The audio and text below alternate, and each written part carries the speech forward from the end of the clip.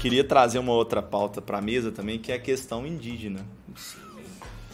Que foi bem falado, assim, né, o Marcelo trouxe aqui agora há pouco. Então, esse ano foi um ano de muita movimentação em relação aos indígenas no Brasil, né? Muito questionamento. Não consigo ver nenhuma conquista efetiva social indígena. E, ao mesmo tempo, há um fato muito interessante que me chama a atenção. O movimento indígena na América Latina é extremamente forte. A gente está vendo uma série de manifestações na América Latina. Inclusive, se você não acompanhou o nosso último episódio sobre a América Latina, fica aí a dica. Sim. Né? A gente falou muito sobre isso. Então, a gente vê que o movimento indígena é muito organizado nos países latino-americanos, no Paraguai, na Colômbia, na Bolívia. E aqui no Brasil, até mesmo acho que por questões geográficas, históricas, né, esse movimento não é organizado e ele cada vez mais vem se enfraquecendo, né? E agora vem sendo afetado literalmente por um desconhecimento da situação indígena no Brasil, né? Até porque os dados muitas vezes não são divulgados de forma eficaz, não há uma divulgação da realidade indígena e porque há uma construção histórica sobre o que é ser indígena nesse país. Uma construção histórica que muitas vezes é reproduzida nas escolas, que é reproduzida nas famílias.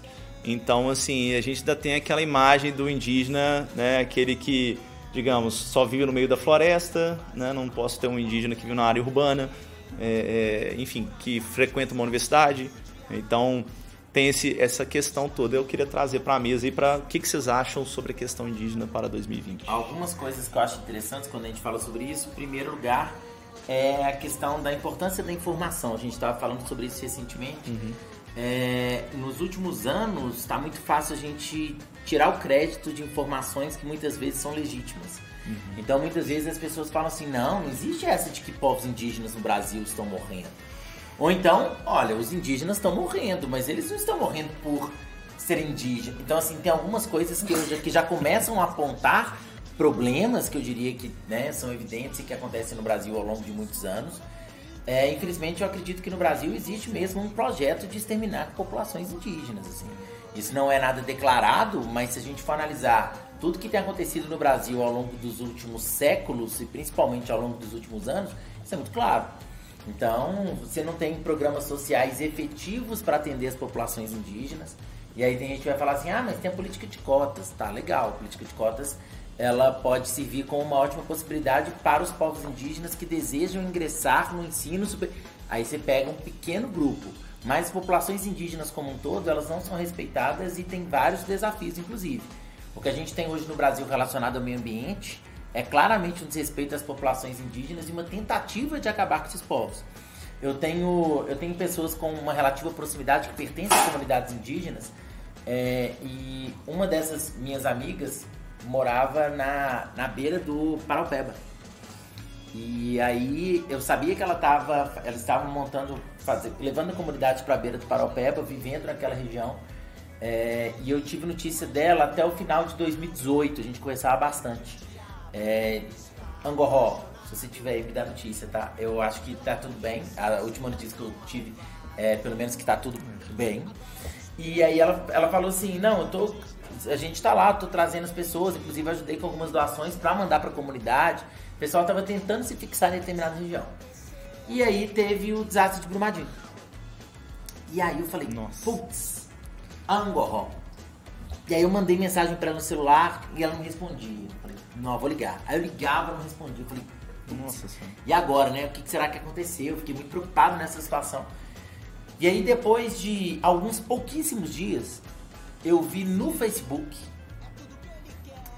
ela, junto com as outras pessoas da comunidade indígena que ela vivia, mostrando a situação do rio e pegando os peixes mortos e furando os peixes assim para o pessoal ver o que tinha dentro e saindo tipo lama dos peixes. Ela falando, olha, acabaram com o rio, acabaram com o lugar que a gente vivia, a gente não tem mais água, a gente não tem mais o que comer, a gente não tem mais o que beber.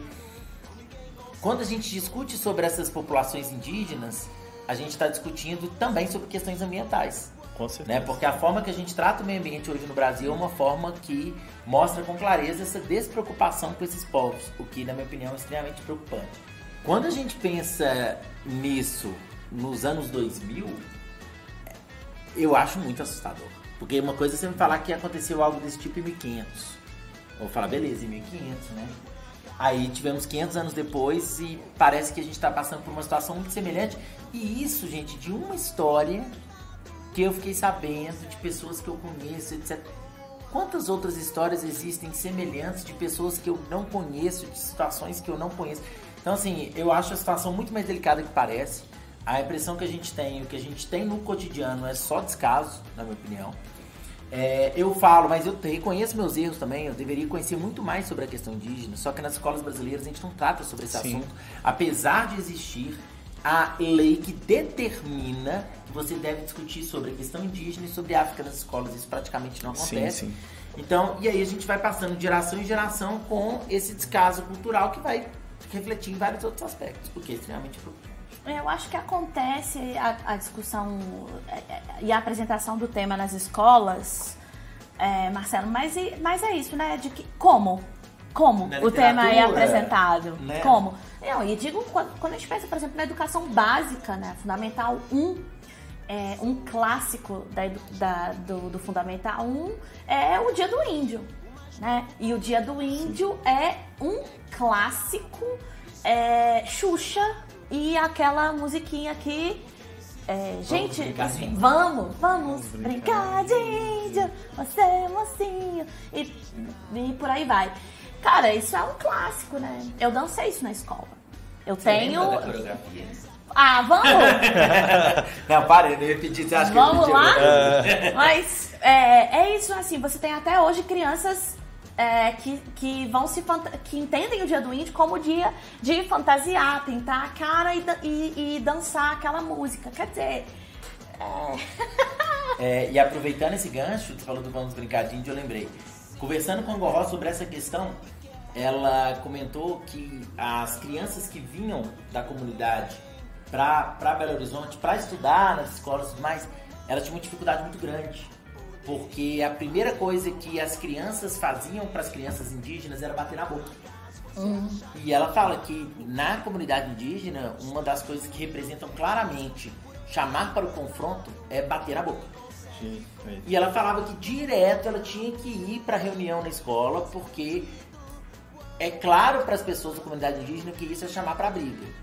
E que os povos indígenas, apesar de pacíficos, se você chamar uma criança pra briga, ela vai brigar. Com certeza. E os meninos saíam na porrada, assim, todos os dias na escola, porque o pessoal chegava batendo na boca. Então, assim, são coisas às vezes tão básicas que a gente poderia entender, conhecer melhor. Cara, que constrangedor. E quando eu era criança, eu batia na boca, sabe? Eu não sabia que era isso. Ninguém nunca me ensinou isso. Eu fui descobrir isso quantos anos depois que isso é uma manifestação ofensiva. E que essas crianças, imagina, a criança lá no primeiro dia de aula, passa por esse tipo de situação, se sente de repente insultada e várias outras questões que vêm desse tipo de processo. Então, assim, a gente sabe muito pouco. Esse saber pouco, ele faz, inclusive, com que a gente seja conivente com determinadas situações. Aqui em Belo Horizonte nós temos um conflito gigantesco com os povos indígenas que trabalham com artesanato na Praça 7. Quem é de Belo Horizonte estiver escutando, talvez você já tenha encontrado com os povos indígenas da Praça 7, que muitas vezes são agredidos. Tem, inclusive, as obras de arte recolhidas. Muitas vezes são espancados, presos. O Raior, que é da mesma comunidade da Angoró, foi espancado pela polícia, foi agredido, foi preso. Inclusive tem vídeo, esse vídeo saiu até na mídia ninja, se alguém tiver curiosidade para ver. Foi agredido pela polícia e foi preso porque estava vendendo o artesanato. E quando ele foi se defender, a polícia alegou que ele tinha agredido um policial. E aí, por isso, ele foi agredido, colocado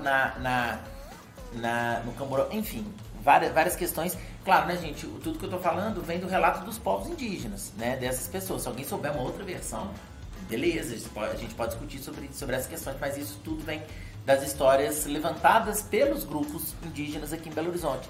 E é interessante a gente pensar que eu tô analisando Belo Horizonte.